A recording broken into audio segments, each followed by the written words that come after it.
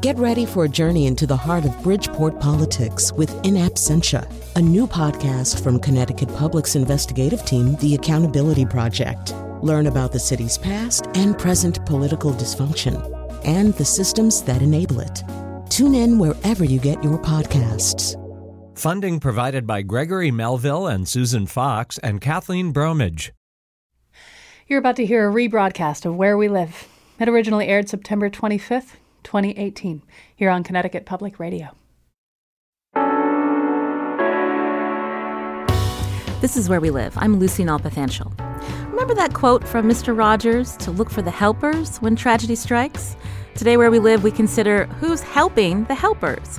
Humanitarian aid workers, the paramedics, the police are among those who witness traumatic events as part of their jobs. In a few moments, we'll learn about the kind of trauma they can endure. Coming up, we'll hear from Michael Kehoe, who was police chief in Newtown the day 20 children and 6 educators were killed at Sandy Hook Elementary School. Kehoe, now retired, says more needs to be done to connect first responders to mental health services. And later, Bruce Shapiro will join us. Shapiro is executive director of Columbia University's Dart Center for Journalism and Trauma. He'll talk about what journalists encounter covering tragic events and the responsible ways media should report on trauma in their communities. Now, does your line of work involve helping others who face trauma? How do you balance your responsibilities with your personal health? We want to hear from you this hour as well. You can email us, wherewelive@WNPR.org. And as always, find us on Facebook and Twitter at Where We Live. I want to welcome the first guest into the studio. Megan Berthold is associate professor at UConn's School of Social Work. Dr. Megan Berthold. Megan, welcome to the show. Thank you for having me. We were talking about how we were going to frame this show a few days ago, and part of learning about trauma is that term that the public has become more aware of in the past few years, and that's post-traumatic stress disorder, or PTSD, because of consequences of the wars that we're involved in and the veterans who are coming home, also with a focus on refugee populations fleeing conflict, especially natural disasters we may have here at home, and the fact that their lives are changed when they go back and maybe their homes aren't there anymore. So these are all different levels of trauma. But I wanted to ask you to first describe for us exactly what post-traumatic stress disorder is, Megan. Post-traumatic stress disorder is one of the more commonly experienced reactions to experiencing significant trauma of the wide variety of types that you've just described. There are characteristic clusters of symptoms that people with this condition experience. The first has to do with re-experiencing the trauma. This may emerge in intrusive traumatic memories, nightmares, physiological or emotional reactions when something reminds someone of the trauma. There are other clusters of symptoms as well. One of the hallmarks in many cultures is avoidance of reminders of the original trauma, avoidance of talking about what happened to a person. There are also symptoms of arousal, such as difficulty sleeping, increased irritability, startle reaction, for example. The concept has really evolved over the years, and a couple of years ago there was a big change. We recognized also negative cognitions and emotions that are typical with individuals who've experienced trauma, such as blaming oneself for what has happened. And there are also subtypes of PTSD that has to do with significant symptoms of dissociation. Not present for everyone, but particularly we see this with individuals who have experienced repeated chronic trauma, such as in the case of being in combat in war, experiencing repeated domestic violence or child abuse. You mentioned that there's been an evolution. So when we think about how clinicians, diagnose these symptoms, how far back does that go? I think about when we think about post-traumatic stress disorder, there's the term soldier's heart that was given to Civil War people who served in the Civil War. And so I'm just curious, how it's, evolved and how clinicians went about diagnosing it. Yes. Well, I think the phenomenon has existed for since our entire history. In addition to what you mentioned, there was also the concept of shell shock that was really used during the World War I time. The concept and diagnosis of PTSD, post-traumatic stress disorder, was not developed until 1980. After our own veterans, U.S. combat veterans in Vietnam, had returned from Vietnam and were experiencing these very classic symptoms that I described earlier. And then when in your line of work did psychologists start thinking about the trauma that the people who are helping trauma victims are also experiencing, whether by association or even witnessing traumatic events in the course of doing their line of work to help? Mm-hmm. The concept of vicarious trauma, which is also often referred to as secondary trauma, was not developed until 1990. This was after I had already become a social worker and already had experienced some of the symptoms of vicarious trauma. But earlier in 1982, Charles Figley, a psychologist, who has done a lot of work with trauma survivors and natural disasters in particular, had developed the concept of compassion fatigue, which really at that time was a recognition that helpers, psychologists, it was really more confined to the clinical world at this time, therapists, social workers, who were working long-term with individuals who had experienced severe stress and trauma, may become exhausted and depleted. But in 1990, there was, right here in Connecticut, Lori Ann Perlman, Karen Sack-Vitney, and Lisa McCann at the Traumatic Stress Institute developed the concept of vicarious trauma, whereby clinicians, they were focused on clinicians and therapists at the time, clinicians who were working with individuals, families, or communities who had experienced significant trauma, even if the clinician had not had a particularly traumatic life themselves or had experienced anything similar at all to what their clients or communities had gone through, may begin to develop some of the same symptoms of post-traumatic stress that their clients were experiencing. Sometimes this could manifest in more ubiquitous ways, such as being feeling overly tired, beginning to withdraw from family or friends, no longer engaging in activities that one used to enjoy or exercise.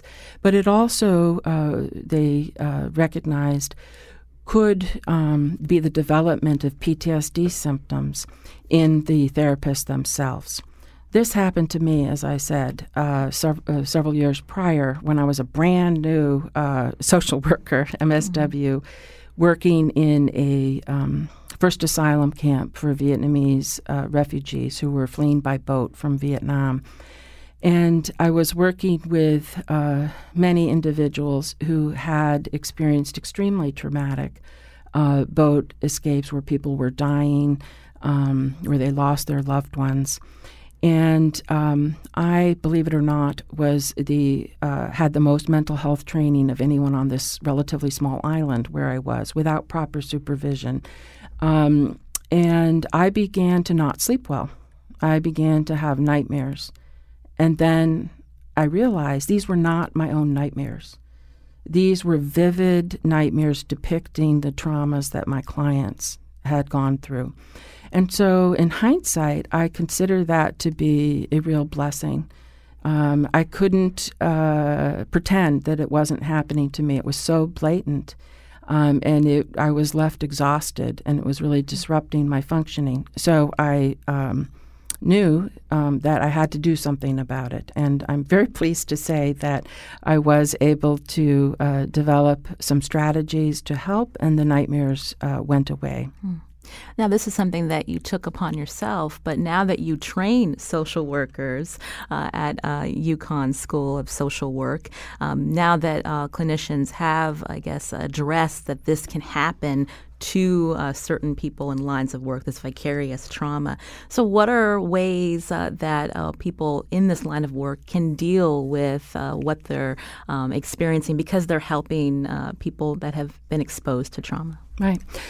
There are several things that I'd like to share about that. Some are strategies to deal with these symptoms of distress and vicarious trauma.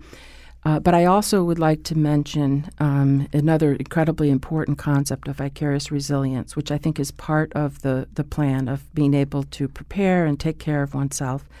And I hope we may have time to also talk about things that organizations can do to help support the well-being of their teams. So in terms of vicarious trauma, it's really ultimately should be an individualized plan. We all bring so much of ourselves to our work. Sometimes that also involves having experienced one's own trauma. I do train not just social workers, but other mental health professionals, interpreters, lawyers, judges, emergency responders in this work. And so people are particularly at risk if they've experienced their own trauma, especially if it's similar. So some of the common strategies that people use will be finding peer support. I know that was so deeply valuable to me. One of my specialty areas is working with survivors of state-sponsored torture. I work with refugees and asylum seekers for a long time. And so finding other seasoned clinicians, my peers in my office, my colleagues around the country and internationally who do that work, who understand some of what we're grappling with, that's really helped. Many people also will develop physical exercise routines, tending to the basics, getting enough sleep, eating healthfully. My biggest strategy, and increasingly more and more people, are using skills of mindfulness. What I have found, I had begun to study meditation, and then I found that without realizing I was doing it, I naturally began to bring that into my work. So as I would do very detailed forensic evaluations of torture survivors in the context of their asylum applications, where I needed to remain professional, remain calm, be able to hear the details of how they were tortured by another human being or human beings. I found that the skills of mindfulness and meditation were extremely valuable. Learning to regulate my breath so that I could remain calm, and that it helped me to think more clearly, so that I could not cut off the torture survivor I was working with, but also tracking what was going on physiologically inside my body. Was I beginning to my heart beginning to race? Was I beginning to feel nauseous? Helped me to bring awareness to that as a reaction, as a vicarious reaction to the stories of torture and the enormous emotional distress that was exhibited in front of me, while still being able to remain calm and professional and attend to the needs. I teach that to people that I work with. You're hearing Megan Berthold, Associate Professor at UConn School of Social Work, here on Where We Live, as we learn more about vicarious or secondary trauma experienced in certain professions. Megan's a social worker. Coming up, we're going to be talking about the impact on first responders as well as journalists covering trauma in their communities. You mentioned something, Megan, that you have done training for people in many different lines of work, including lawyers and judges. Can you talk a little bit about that? Yes. So many lawyers work with individuals and who have experienced intense trauma. For most people, going through a lawsuit, having to tell a lot of details about traumatic experiences in their life is quite difficult. What I've learned from the numerous lawyers I've worked with over the years is that they often aren't trained on how to elicit information that they need in order to best represent their clients. about the trauma experiences, as well as how to ask questions and help to prepare those individuals. So what I've learned from some judges, immigration judges who have talked to me about this as well, is that sometimes they feel unprepared to hear testimony about in the case of asylum, some of the qualifying persecution, some of the details of the traumas that happen to the applicant because it's too distressing for them. And so in that training, I help these lawyers and asylum officers who I've also trained to be aware of how their reactions are manifesting in themselves, how it may be affecting their work, including avoiding certain lines of questioning that really are quite pertinent to the matter at hand because of the distress that elicits in them, and also to learn strategies of how to interview very traumatized individuals so that person can share what they need to share, and develop for themselves a plan to take care of themselves so that they can, if they so choose, continue to do their important line of work. And that's important to receive that type of training and treatment because people's lives are at stake, and the type of work that these attorneys and judges are doing, and without acknowledging that that this may be difficult or if they need support, that can impact the job they're doing. Definitely. This is Where We Live. We want to hear from you as we talk about secondary trauma, also known as vicarious trauma. Maybe you're in a line of work where you're helping others who've experienced trauma and you don't quite know how to reconcile that with your personal life and your personal well-being. This is Where We Live. I'm Lucy Nalpathanchil. Coming up, we're going to hear from Newtown's retired police chief, and we want to take your calls too. You can also find us on Facebook and Twitter at Where We Live.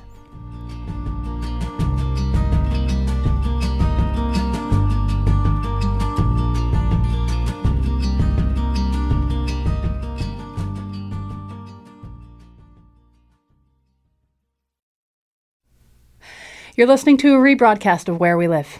It originally aired September 25th, 2018, here on Connecticut Public Radio. This is Where We Live. I'm Lucy Nalpathanchil. We've been learning about vicarious trauma or secondary trauma that certain people face because of the types of jobs they hold, jobs like humanitarian aid workers and even journalists. Coming up, we'll hear from the Dart Center for Journalism and Trauma at Columbia University. But right now, we're turning our attention to the ways trauma can impact the jobs of first responders.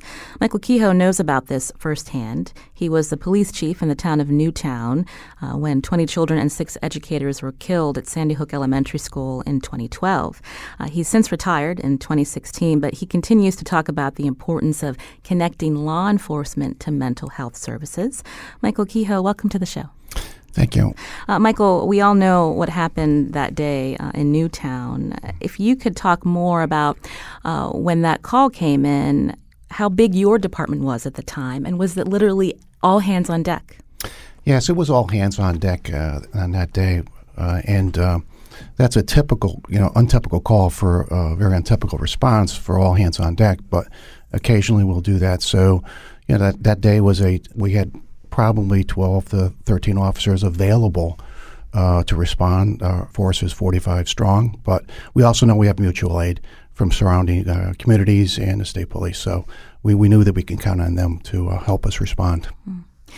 Do you remember that first week and the fact of going through the motions, working around the clock? I mean, how did that particular day impact your job that week and the weeks and months after? Yeah, it was very stressful. Typically police officers respond to an event. They clean it up, they pick it up, they do what they need to do, investigate, and then you move on to the next call. In this particular case, this seemed to last for a very long period of time, creating additional stresses and tension, not only within our agency, within the community. So the attention and spotlight that was present lasted for a very long time, which was unusual for us, and that was a new phenomenon we had to learn to deal with and understand. You were the police chief, so you're in a leadership position. People are looking at you for leadership. They're depending on you. How did you did you feel additional pressures, and how did you handle that? Well, it wasn't easy because, you have a job to do, and if any, I mean, police officers and others take their job very seriously, no matter what you're doing, and you want to do the right thing. You want to do the most professional work possible, and you want to give service to the community. But there's hundreds of things you need to accomplish during that period of time, and you wonder whether or not you can accomplish it all. So you feel a lot of stress and tension to do that. For us, we were lucky to have all kinds of mutual aid help.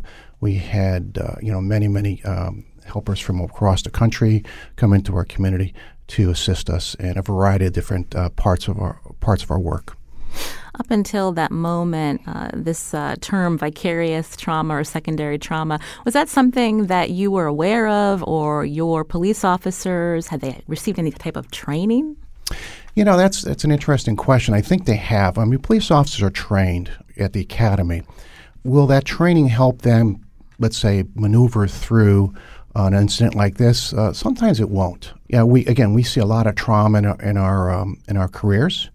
This was one of those very unique traumas that I think even the most veteran officer, including yours truly, just kind of were shocked at. If you could predict what you would face in your career coming into the job, you would probably not have predicted this particular kind of incident. You could predict a lot of things that you'll say, but not this kind of incident. So it's shocking shocking initially to try to say, okay, now I've got to deal with this. First of all, you have to feel shocked that you have faced this. Now it's going to be even longer term than you had expected and predicted. You mentioned that you and your other officers had a job to do, but at what point did it become clear to you that the people that worked for you needed additional support, that they needed to talk to a therapist or a counselor? Almost immediately. You just knew that they would need to do that. We had EAP specialists on site immediately. Speaking with them afterwards, you kind of recognized that this was an extraordinary event for your agency, for your personnel. And, it's talking about sworn personnel and also civilian personnel. I don't want to forget about them because they're so important too. They're feeling the effects of many, many things that are going on. So you just knew that you're going to have to come up with a strategy that would address all those issues that would not only come in the short term, but in the long term. This is Where We Live. Today we're learning about secondary or vicarious trauma. Again, this is a trauma that people in certain lines of work experience because they're helping others who are also experiencing trauma in their lives. In studio with me, Michael Kehoe. He's the retired police chief of the Newtown Police Department. Also, Megan Berthold, associate professor at UConn School of Social Work. You can join our conversation, too. Find us on Facebook and Twitter at Where We Live. Is there a particular, Michael, when we think about law enforcement, a different culture where is it easy to ask for help? Because we know in this conversation we're having in our country in recent years about access to mental health, and we talk about stigma. How easy is it, though, to ask for help when you are working in law enforcement? It's difficult because the stigma is there and the culture is there. And there's culture in every segment of our society and certainly professions that are out there. One of the unique problems that we have in law enforcement is we certainly have lots of authority and privileges, and we carry a gun. So if you were to just off the top of your head say to you, what about a person who's thinking about, who's depressed? Would you like to have that person have a gun in their possession or nearby? You probably would not. So if you have a police officer who's somewhat depressed and he admits to it, what would then happen? So that kind of brings in that dilemma of what do we do now with our officers who may have felt some trauma, may have felt sad about a particular event they had to handle. What are we going to do with them going forward? Are we going to keep them on the job? Because we know a distracted officer is an officer safety issue. So we want our officers to be as clear and crisp in your thinking as possible every day, because you can't determine what day it's going to happen. If you're having a B or C day, then you have a significant event. You want them to be at their best. So that's the dilemma we face, and the strategy we have to put in place to address those. Megan Berthold is also here, associate professor at UConn School of Social Work.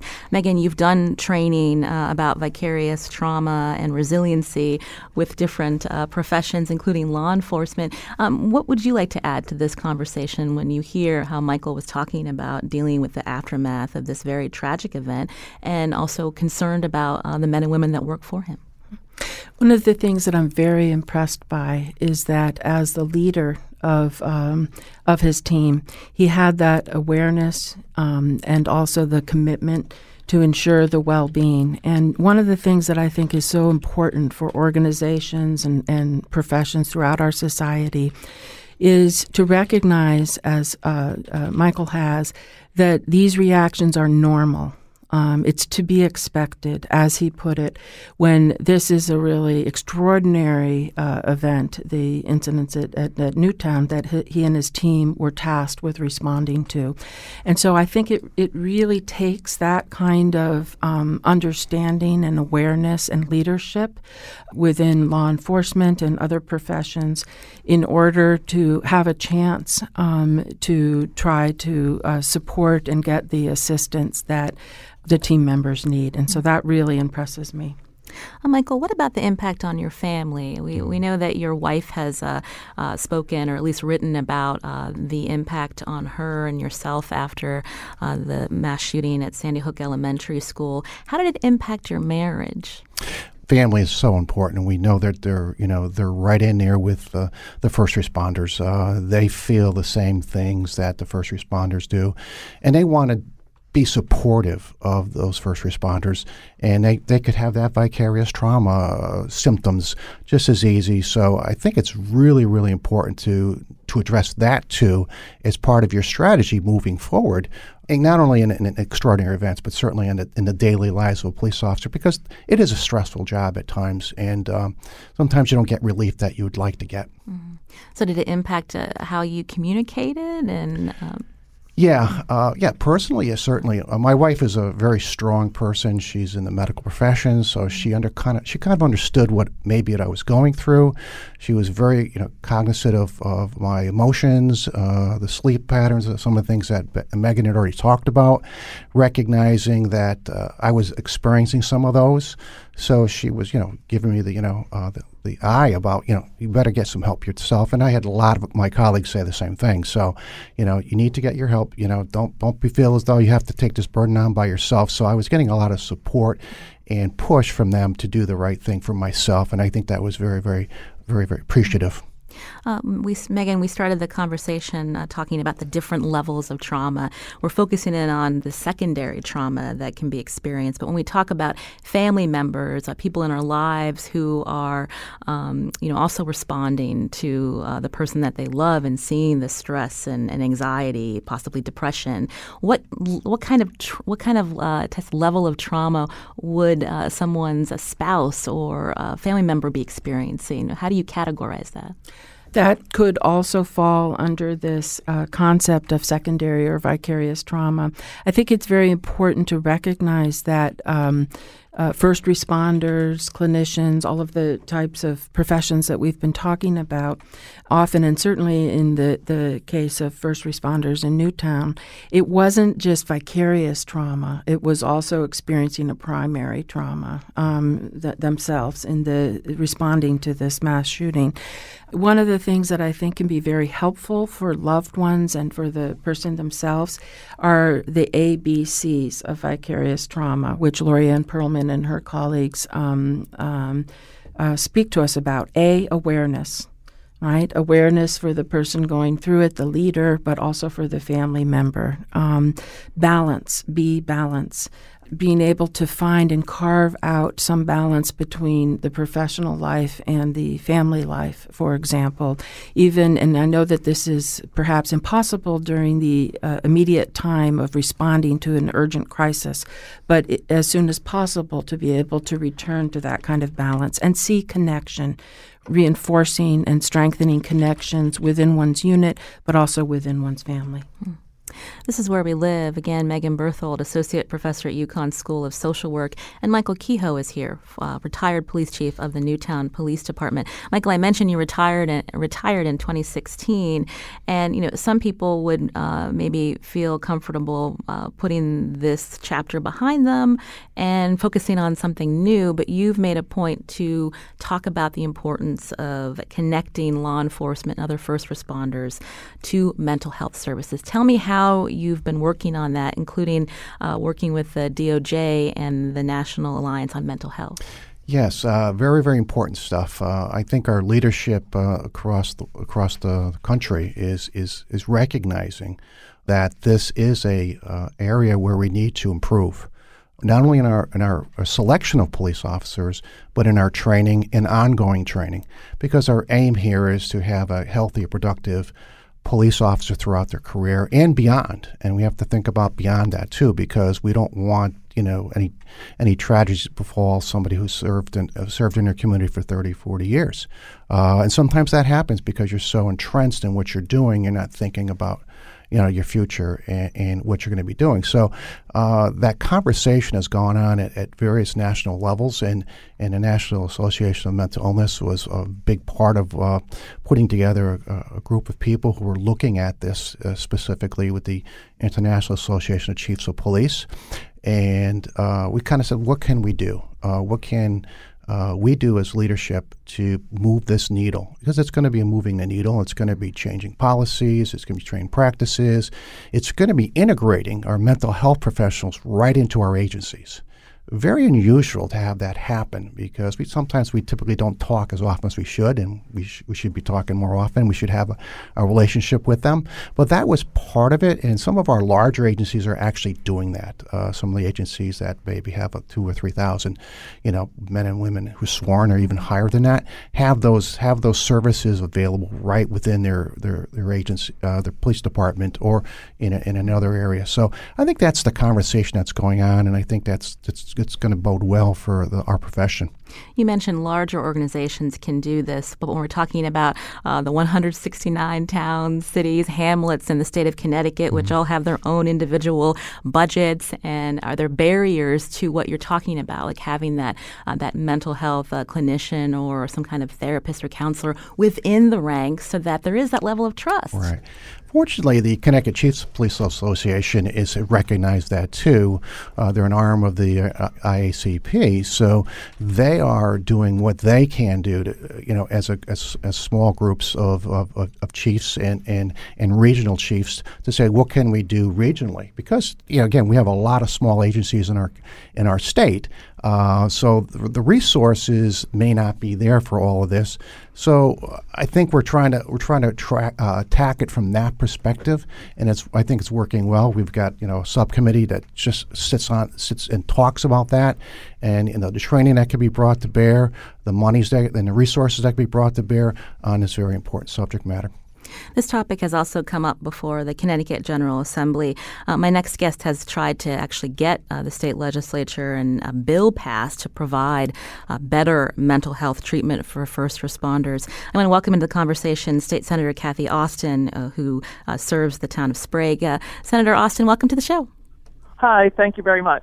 We know that for several years now there's been a bill before the legislature that would help with treatment and response for first responders dealing with post-traumatic stress. Can you talk about some of the bills that you've worked on and what you would hope to change? The bills that I've been working on for the last 5 years have been put through both the public safety committees in the legislature and the Labor and Public Employees Committee. And what they have been is to cover, we started with firefighters and police officers to get covered for post-traumatic stress and get the treatment necessary, which I believe sometimes is not just a result of a traumatic incident like the Newtown incident, but the daily sort of drip of issues that have happened because of the constant pressure of the job. And so what we're trying to do is get post-traumatic stress covered like any other work-related injury under workers' compensation. And we narrowly defined it so it would first take care of workers first responders who were seeing the death of an individual at the hands of another individual. And so that's what we've been trying to do. And each year we get fought based on what the Connecticut Conference of Municipalities determines as the cost of the program. But that's really a boondoggle because, quite frankly, the cost is just not there. This is something that would only be, according to national statistics, 0.5% of workers' compensation cases and only 2.5% of the total workers' compensation costs. So it's something that I think we should do. It's something that I think is necessary to do, and it's something that each year I fight for to make sure that we're providing workers who we count on to be that consummate professional all the time, the resources to remain that consummate professional. So municipalities believe this would be a costly, unfunded mandate, and they think the state should be required to pick up some of the bill. Is that possible, Senator Austin? Well, the state does give a lot of financial resources to municipalities, and I believe that under the workers' compensation, PERMA, which is also one of the financial arms of the Connecticut Conference of Municipalities, that's where they get their money from, is from the insurance that they sell to municipalities, should be able to pick up the cost. Again, 0.5% of the workers' compensation costs and 2.5% of the total cost. And we have put into a bill that I sponsored that decreased workers' compensation costs in Connecticut double digits over the last 4 years. So we have been providing them with financial incentives to cover other costs of workers at a far lower level than the savings that we have already given them.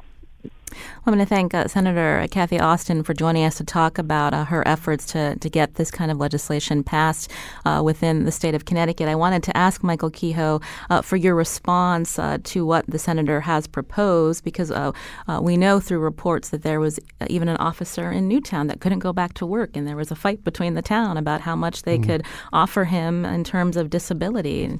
Right. And first of all, I want to thank Senator for doing all the work that she does at the Capitol. I know this is a very difficult conversation. It has to be taken up there, and certainly the state is has financial resource issues. So we appreciate that. Indeed, we need to start to push the needle. I think with the right checks and balances in place, and what the senator said about the cost, I think if we can assure that sometime in the future will be a law, and I think that will be addressed in the future. So I think that we need it. There's no doubt about it. And again, sometimes things don't happen very quickly at the legislature that we all think we need. For a variety of different reasons, but those efforts continue to go on. I'm sure they will go on for the next few years. We'll have to leave it there. Michael Kehoe, again, is retired police chief of the Newtown Police Department, working towards trying to raise more awareness about the importance of mental health services to first responders. Michael, thanks so much for coming in. Thank you. This is Where We Live. I'm Lucy Nalpathanchel. We're going to continue this conversation with Megan Berthold, Associate Professor at UConn School of Social Work, and we're going to learn more about the DART Center at Columbia Journalism School, which focuses on this issue of how journalists should cover traumatic events and how they should respond to trauma that they're also witnessing. That's right after the break.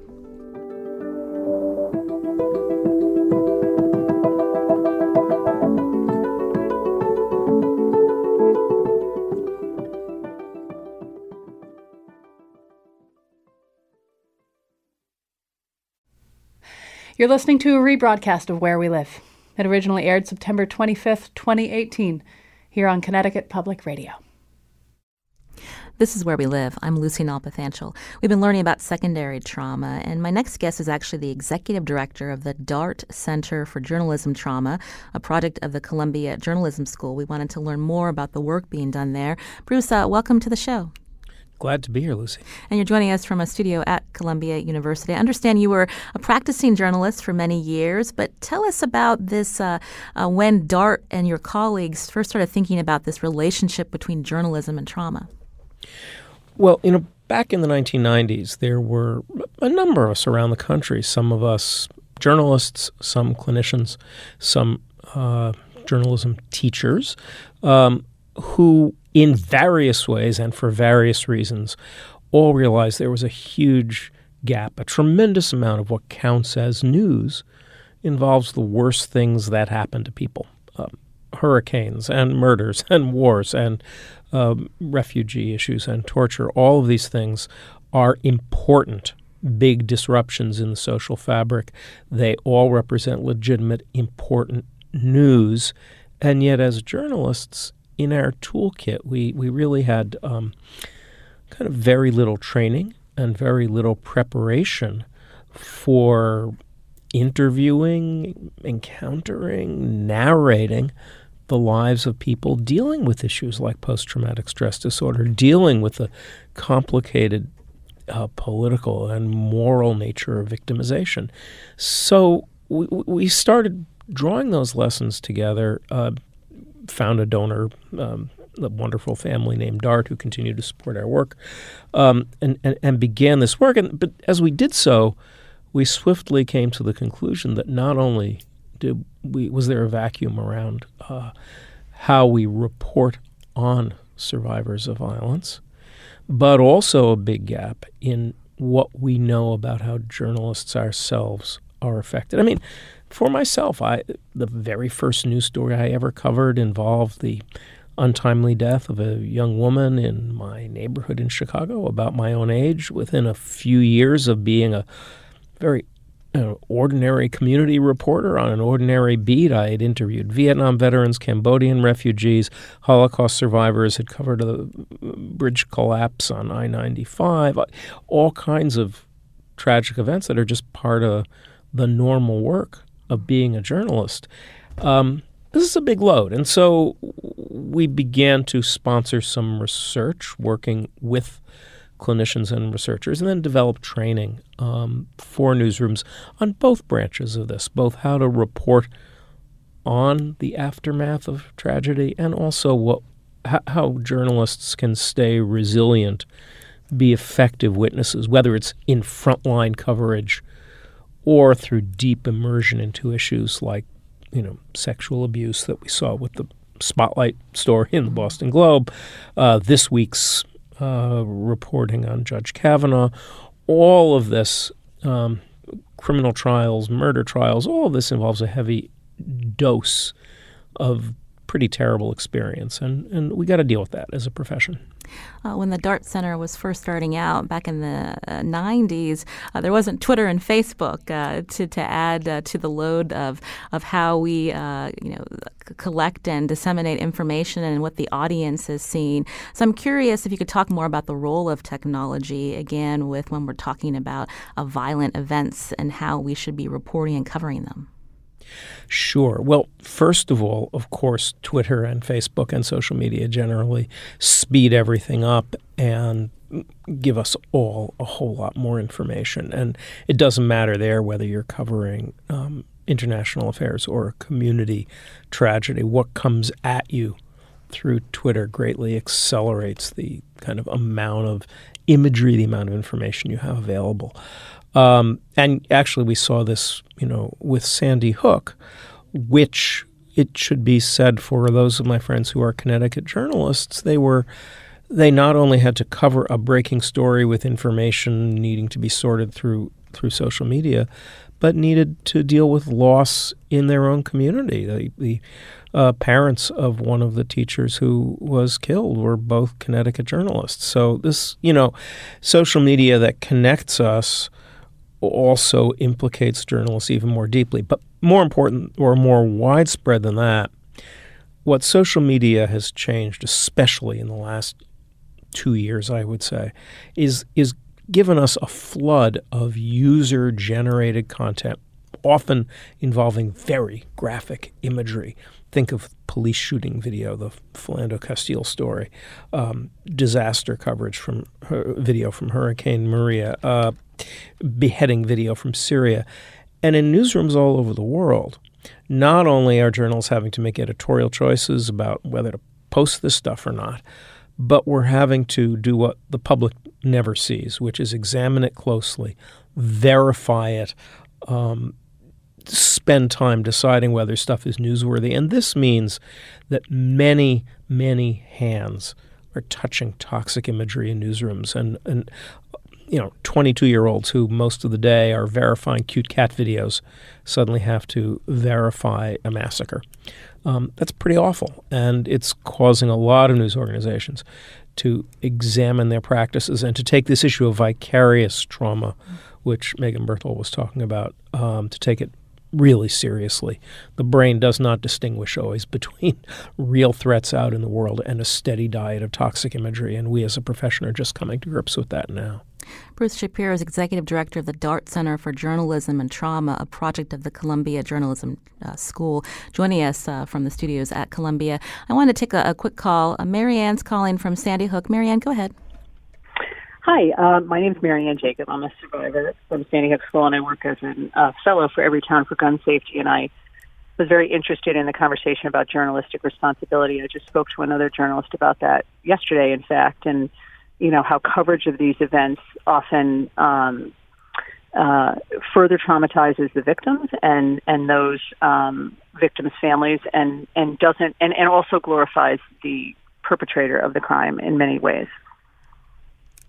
And Marianne, because you said that you're from Sandy Hook and as a survivor of what happened there, what would you like to see change?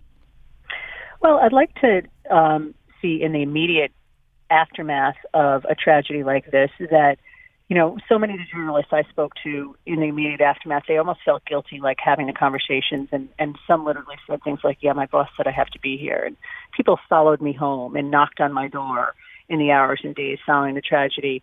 And I think maybe taking a step back and talking about using that responsibility to report in a way that allows them to talk about prevention and other things that are important to the conversation, instead of, let's bring you into the home of a survivor and, hear their terrible story, which really just further magnifies some of that trauma.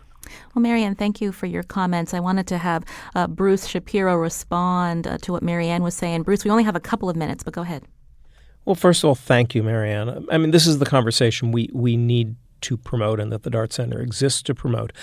I would say that journalists in the aftermath of a horrible tragedy like Sandy Hook face a complicated set of responsibilities. We do need to engage the rest of the world in what is happening. And the reality is that I think we have the ability, when we do our job right, to bear witness for families who have endured terrible losses, for individuals who have borne great suffering.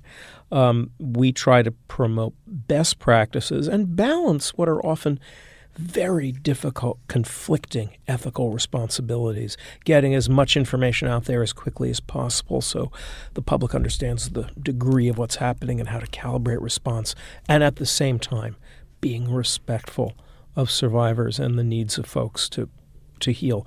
This is a big challenge, and it's a conversation that is very active within the journalism community. Bruce Shapiro, again, is Executive Director of the Dart Center for Journalism and Trauma.